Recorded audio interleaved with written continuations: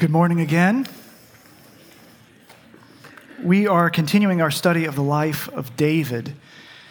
And today we are going to be in one of the more well-known stories in David's life. It's 2 Samuel chapters 11 and 12. It's the story of David and Bathsheba. I've preached on this passage a number of times, 3 or 4 times over the years at Redeemer. Most recently, March of just last year, where we looked at repentance at the beginning of the season of Lent. Don't worry, it's not the same sermon. We're going to be approaching the story a little bit differently this time. Joel will be picking up chapter 12 next week, and we'll speak more to David's repentance and restoration. But today we're going to focus on the sin of David and the confrontation that follows with the prophet Nathan. For as much as the writers of 1 and 2 Samuel have held David up as a man of bravery who fights lions and giants, as a man of patience and honor, refusing to usurp his predecessor, King Saul, as a man of worship, dancing before the ark of the Lord, and a man after God's own heart, they are also unflinchingly honest with his failures. And today's passage is a stark reminder that King David is just as broken and just as selfish as the rest of us. So I'd like for us to begin our time by reading a portion of the coming confrontation from the prophet Nathan in 2 Samuel chapter 12, verses 7 through 10. It's in your worship guide. If you've got your Bible with you, we're in 2 Samuel chapter 12, beginning in verse 7. And let us listen carefully, for this is God's word. Thus says the Lord, the God of Israel, I anointed you king over Israel, and I delivered you out of the hand of Saul. And I gave you your master's house and your master's wives into your arms, and gave you the house of Israel and of Judah.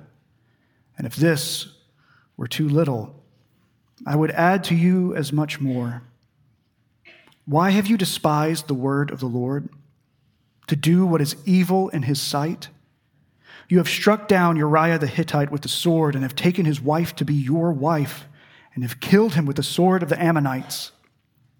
Now, therefore, the sword shall never depart from your house, because you have despised me, and have taken the wife of Uriah the Hittite to be your wife.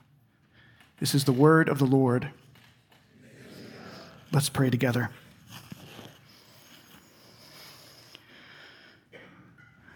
Lord, we are grateful for a new day that you have made, the opportunity to gather as your children to worship you in spirit and in truth.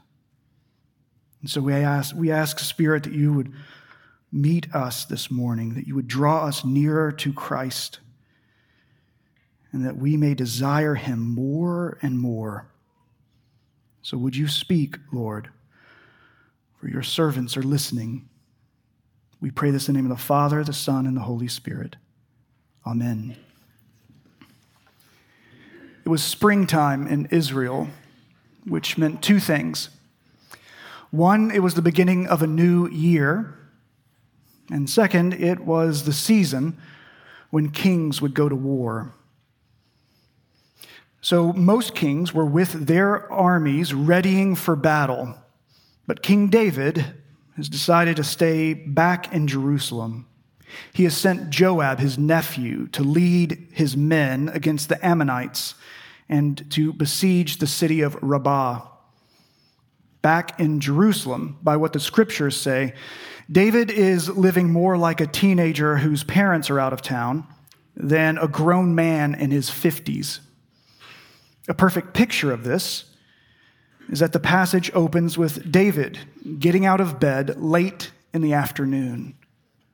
So while Joab is ravaging the Ammonites, David is lazily getting out of bed with the day practically gone.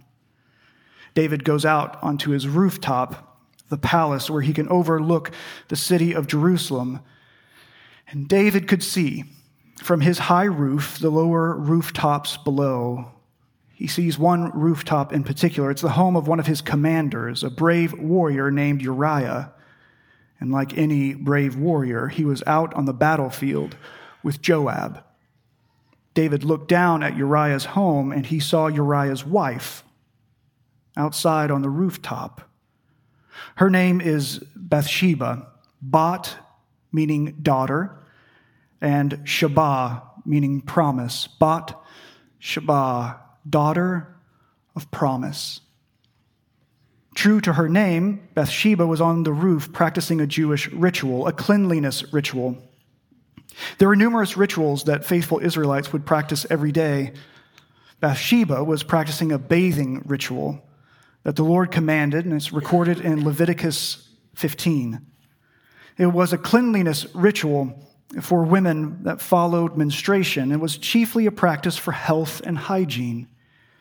A surprising number of the laws given to the people of Israel were practical health and hygiene rules, which is doubly surprising given that so little was known about hygiene at that time. I mean, doctors didn't figure out the benefits of washing hands between patients until 150 years ago. But that's why Bathsheba was on the roof. Worshipful obedience to God's law, and God's law was there to care for her health. Worship and hygiene are not typically the preludes for temptation. Bathsheba wasn't acting out of turn. She wasn't trying to tempt anyone. She was worshiping the Lord by obeying his commands. But high atop the roof of the palace, where the brave warrior King David was not supposed to be, he sees Bathsheba.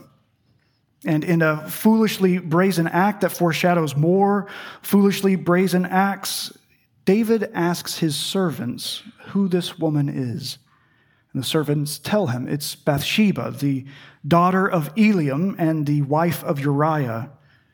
David knows who those two men are. Eliam, Bathsheba's father, Uriah, her husband, were soldiers, men of courage and bravery. They were warriors, out risking their lives for the king. But that also meant that they're not at home. David sends for Bathsheba. The Hebrew reads, David sent his messengers to take Bathsheba. The text is brief, but what is said is damning. Without regard for Bathsheba, without regard for her marriage, without regard for her husband, out on the battlefield, David takes what he wants. And given the nature of the power dynamic, it's unimaginable that Bathsheba had an option to resist. David appears to have no shame in this. He wasn't ashamed to watch her from his roof. He wasn't ashamed to inquire as to who she was. He wasn't ashamed to send servants to take her to his palace. And further, David seems to have no shame when he sends her back home after he gets what he wants. The scriptures give zero indication that Bathsheba wanted any of this to happen. Bathsheba is not given a voice at all. In fact, the only words that Bathsheba will speak in this entire story are the words that should have been said in celebration with her husband, Uriah. Words she should have said with joy and delight. But instead, she has to say these life-changing words to this pathetic excuse for a king. Bathsheba says to David, I'm pregnant. So now what? David sets out to cover up his sin. And just like Adam and Eve in the garden, just like every person since the fall, the response is to hide, to cover up sin with more sin. I once heard an older pastor say that sin makes you stupid. And I believe that. I believe it because I've lived it so many times. Sin leads to more sin, and you get dumber along the way. David's horrific sin of assault and adultery with Bathsheba only leads to more sin. Sin will either lead to more sin or repentance. There's not a third option. There isn't a consequence-free option. We are either going to move towards more sin or we are going to move towards repentance. And there's a moment of choice. We all face it. We can run to the Lord in confession and repentance, or we can hide and cover our sin with more sin. David chooses more sin. David comes up with a plan. In his mind, it's a good one. He decides to bring Uriah back from the war. If Uriah comes back and he sleeps with his wife, no one will know that David is the father of the child. And when Uriah comes from the war, David pretends to care about the battle. He asks Uriah how things are going with Joab and the soldiers, like he actually cares. And then David tells Uriah to go home, wash up, rest, visit your wife. But Uriah refuses. Instead, he stays the night with David's servants. The next morning, the servants report to David that Uriah did not go home. The plan is not working. David is getting frustrated. He goes to Uriah again and says, "Have you not come from a long journey? Why did you not go down to your house and rest?" But Uriah is a man of honor. He says to David, "Because the ark of the Lord, the soldiers of Israel, Joab, my commander, they are outside in tents, camping in open fields. I cannot go home and enjoy the pleasures of home. It wouldn't be right." It doesn't seem to make any sense to David. He seems to have forgotten what it means to be a man of honor and integrity. And now honor and integrity are thwarting his plans. David tries one more time. He invites Uriah to dine with him. David fills him up with food and drink. He tries to send a drunken Uriah home to Bathsheba, but again, Uriah refuses. So the following day, David writes a letter to Joab. He says, "Set Uriah in the forefront of the bloodiest fighting and then draw back from him, that he might be struck down and die." And David gives this letter to Uriah and sends him back to the battlefield. And so unbeknownst to Uriah, he is carrying his own death sentence, a letter ordering his murder. Joab follows David's command. Uriah is sent to the front lines of the war. It doesn't say if Joab and his men intentionally retreat and draw back from Uriah. Joab might have had too much honor for that, but nevertheless, Uriah is ultimately killed in a fight. Joab sends a messenger to David to let him know. The news comes to David, and he simply replies, "Tell Joab not to beat himself up about this. People die in war. Sometimes the sword will kill these people, and other times these people." And that's it. His pitiful response betrays the destitute state of his heart. Bathsheba, however, mourns her husband. Because of David's wicked abuse of power, Bathsheba is now pregnant and a widow. David brings Bathsheba into his home, and she becomes his wife. And again, we don't know how Bathsheba feels about this. We can speculate, we can infer, but the only thing that shows us her emotions is that she mourns her husband. That doesn't lead me to envision a happy bride. No wedding bells, no bouquet tossing. I would expect to see sadness and fear and desperation. It's not a happy scene, and it appears that this is how God views all of this playing out too. You might have noted that Yahweh hasn't been mentioned at all yet. But as chapter 11 ends with the jarring words, it says this: "The thing that David had done displeased the Lord." And then the very next line begins chapter 12. "And the Lord sent Nathan to David." You may recall that we met Nathan a couple chapters back. Nathan is a prophet in the king's court. He serves as a counselor and advisor to the Lord. When we first read of Nathan in chapter 7, David was seeking to build a temple for the Lord. And when David brings this idea up to Nathan, Nathan's first reply sounded something like what you would hear being told to a hero in a Disney movie, something that a fairy godmother or Jiminy Cricket might say. Nathan goes to David and says, "Do what's in your heart." He goes further than that. He goes on to tell David, "Do what's in your heart because the Lord is with you.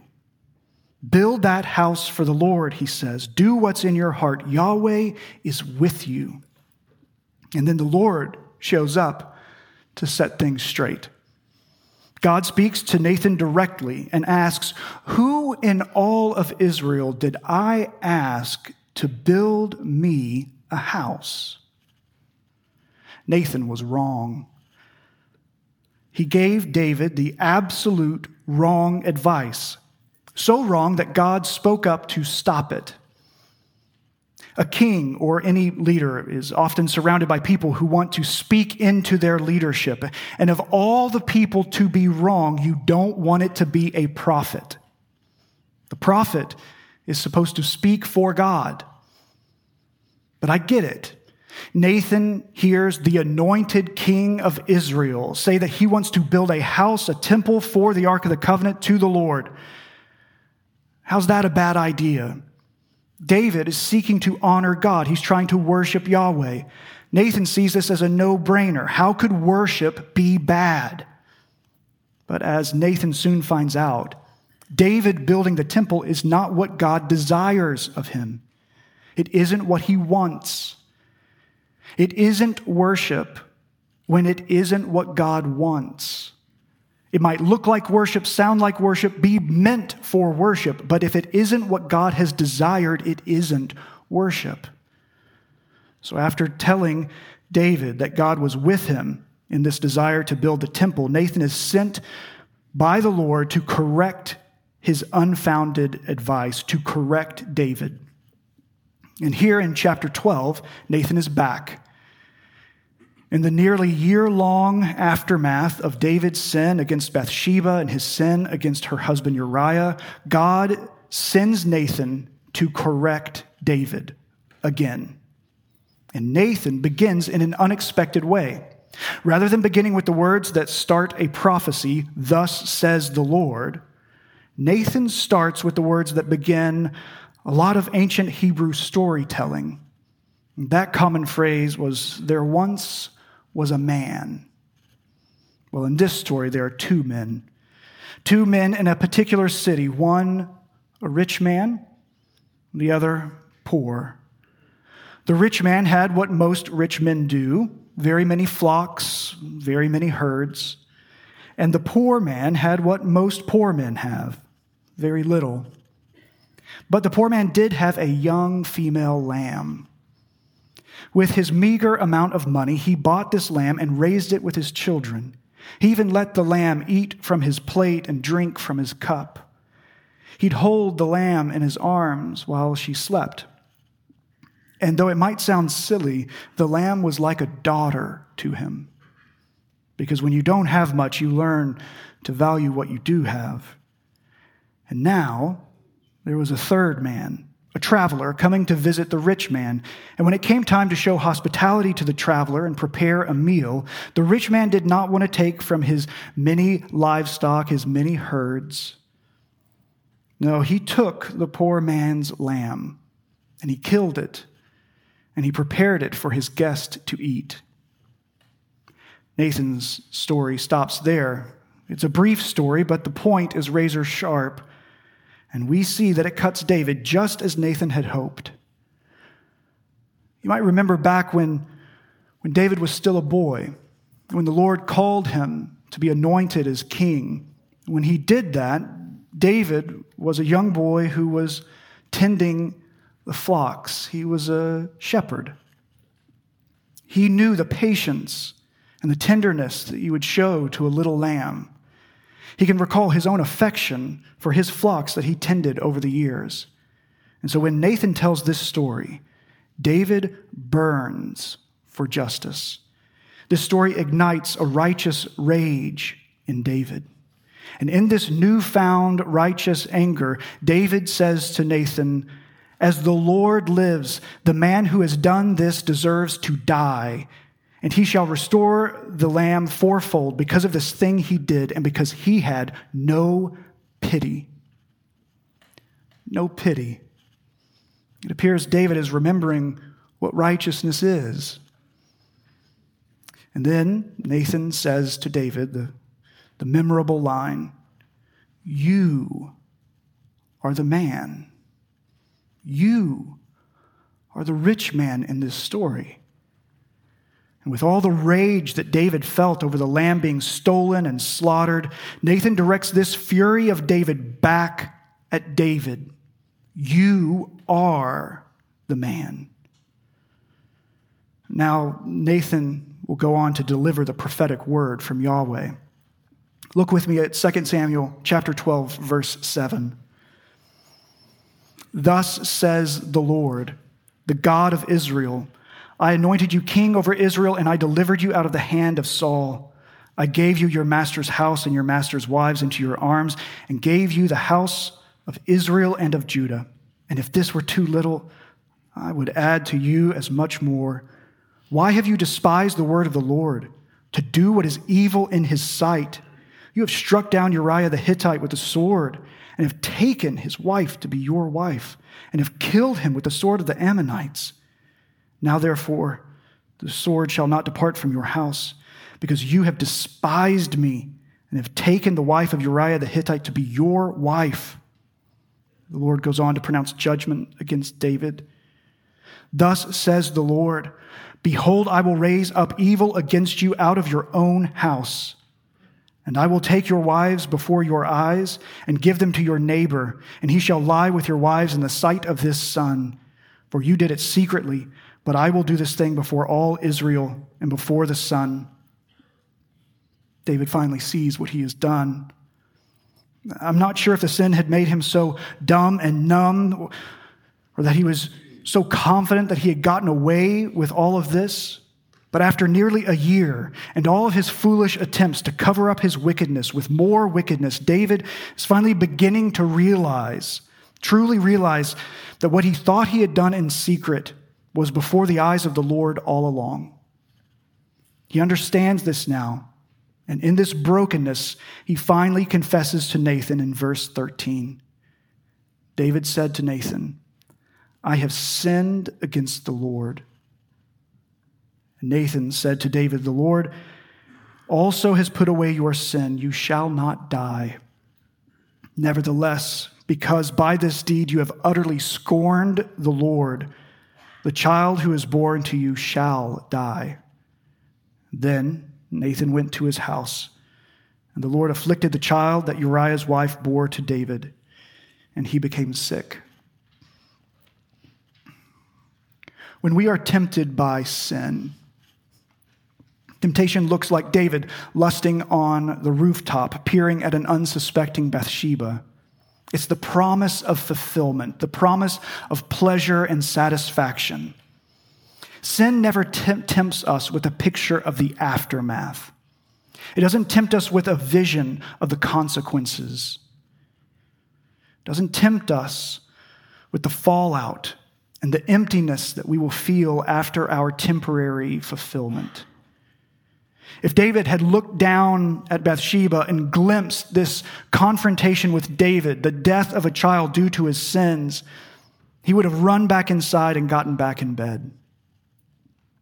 But that's not how sin tempted David, and it's not how sin tempts us. We don't see the reality of consequence.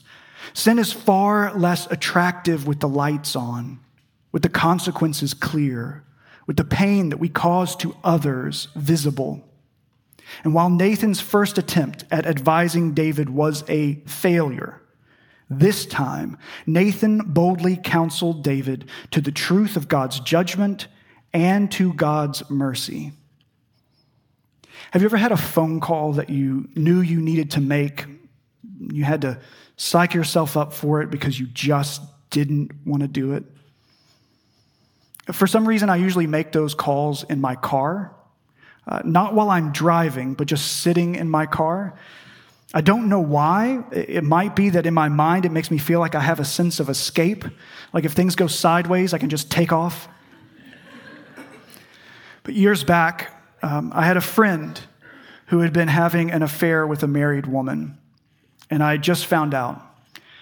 And I knew I needed to call him. But I had no idea what to say.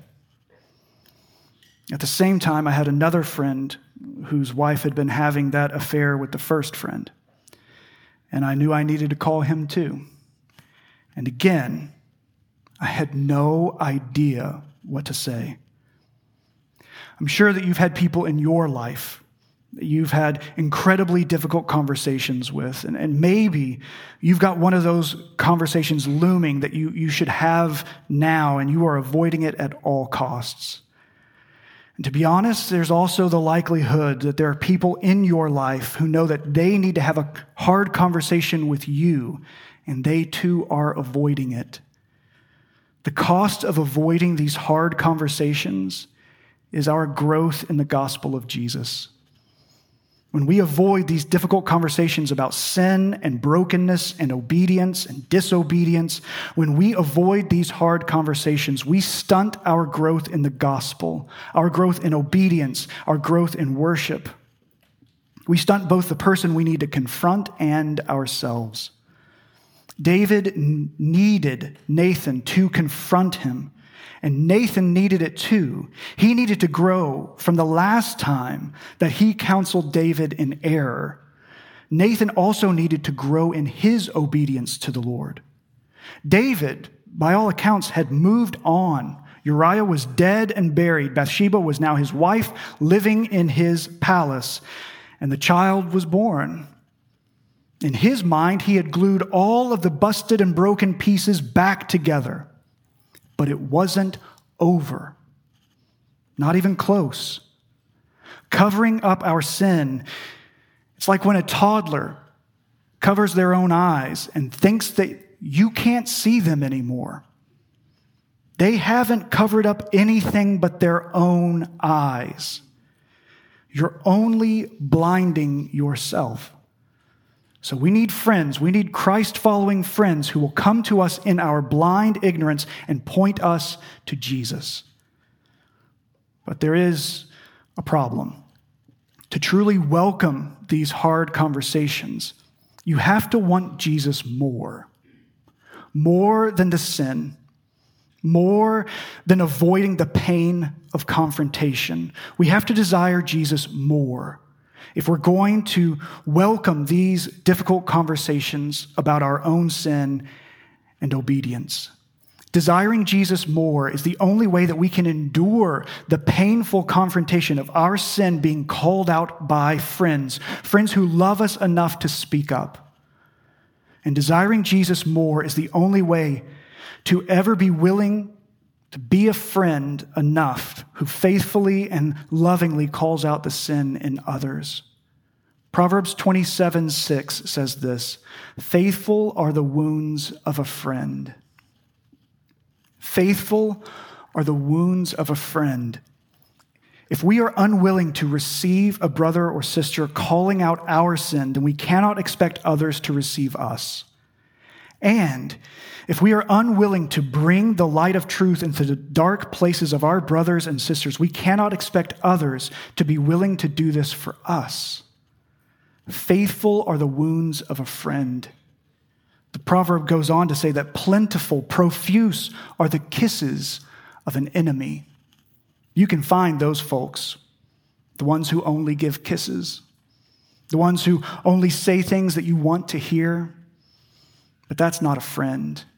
In fact, it's an enemy. A holy friend is willing to faithfully wound us so we can turn from that which is trying to kill us. And their words may hurt, and the bright light of day might be overwhelming to us, but it's the only way out of the darkness. So I want to pose 2 questions for you to reflect on this morning. And I invite you to be honest with yourself and with the Lord. The first question is this: am I a faithful friend to the people in my life? I don't simply mean a friend that always shows up, is always available, always helping, a good listener. Those are all fine and great. I mean, are you a faithful friend who is willing to speak hard truths and point people to repentance in Christ?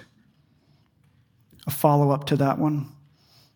If you are seeking to be a faithful friend, who might you need to have a hard conversation with this week, tomorrow, this afternoon? Who comes to mind? If you aren't being a faithful friend, then what is the next step that you need to take to become that faithful friend to others? Perhaps the place to start, that next step, is repentance in your own heart. One step that might be necessary to be that faithful friend is in your own heart before the Lord, going to Him in repentance. There's an old story, I don't know if it's true or not, but it's about Mahatma Gandhi, the Indian revolutionary and philosopher. In the 1930s, a mother brought her young son to visit Gandhi, and she asked Gandhi to tell the boy to stop eating so much sugar. It was unhealthy for him. And she thought that if this greatly respected Gandhi were to say this to the boy would listen to him. Gandhi looked at the mother and said, "Come back in 1 week." Surprised, the mother took the boy home and returned the following week. And she brought the boy up to Gandhi, and Gandhi looked the boy in the eye, and he said to the child, "Stop eating so much sugar." That was it. The mother, again surprised, said, "Thank you. But why do we have to wait a week for you just to say that?" And Gandhi looked at the woman and said, "Because last week I still ate sugar." To be a friend who faithfully wounds in love, we must honestly examine our own hearts before the Lord. Because don't forget, we can be like Nathan in chapter 7, when he told David that the Lord was with him, when in fact the Lord was not with him. We can give bad advice, and part of avoiding that good-intentioned bad advice is to examine our hearts before the Lord. And we must ask the Lord for help to discern what we might need to say to our friend and how to best go about it in love. So that's the first question. Am I a faithful friend to the people in my life? The second question. Do I have faithful friends in my life?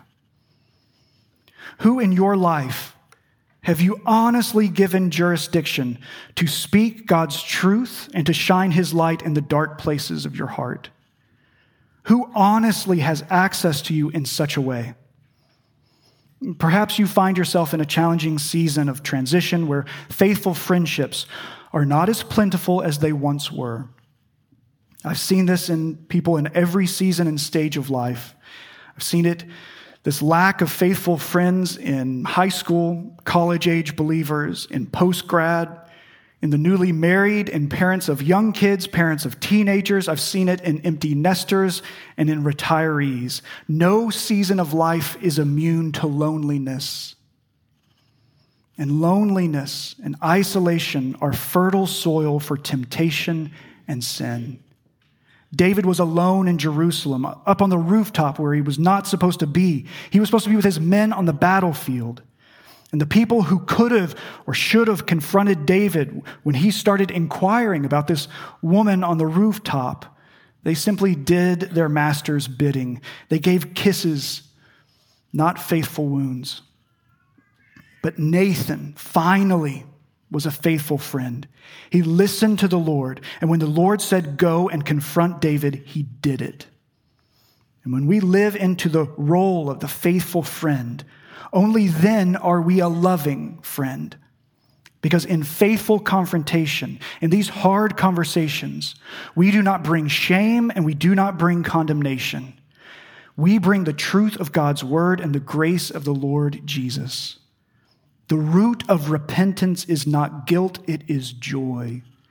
And the result of repentance is not shame, it is worship. So much of the turmoil that we feel in our day-to-day lives is from a failure of faithful friendship. We seek politeness over honesty.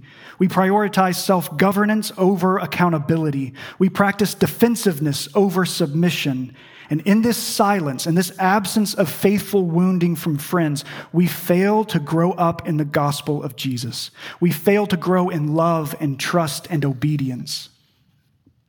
So I ask you, are you a faithful friend?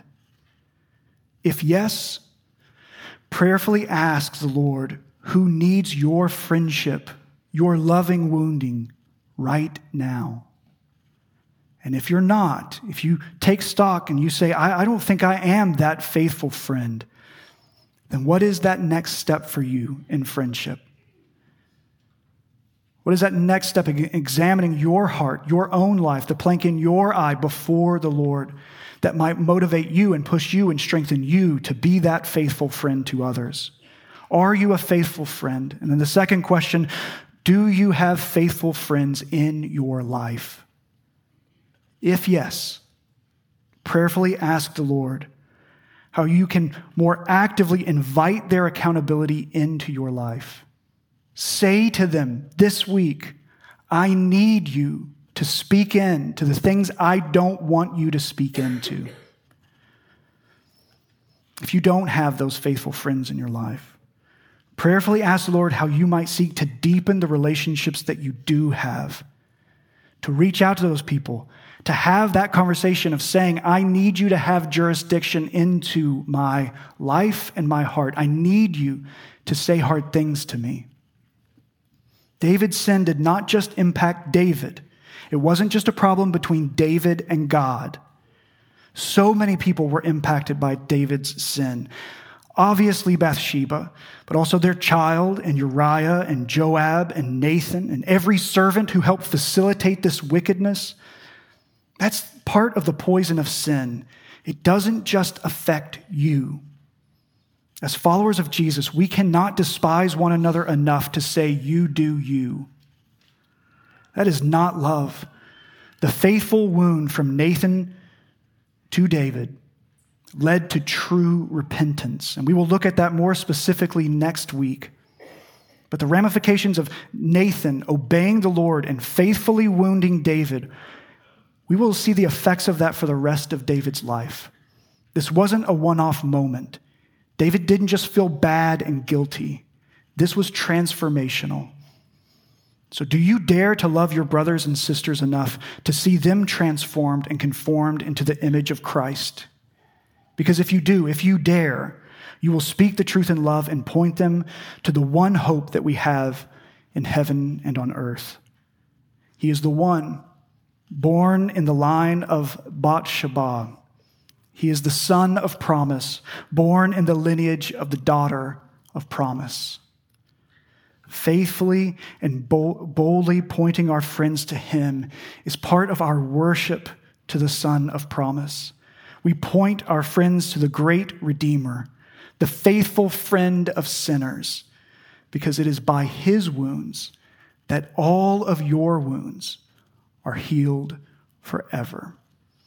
Let's go to him in prayer.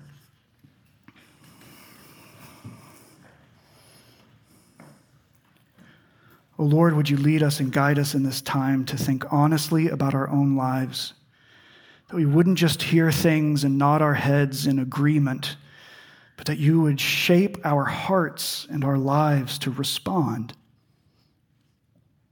That we would think deeply before you these questions, that we would ponder them, and that you would direct us, lead us, and guide us, that we would be a faithful friend to those in our lives, and that we would seek those faithful friendships more earnestly. So, Spirit, would you lead us in this time, all to the glory and the honor and the praise of Christ our King, in whose name we pray these things. Amen.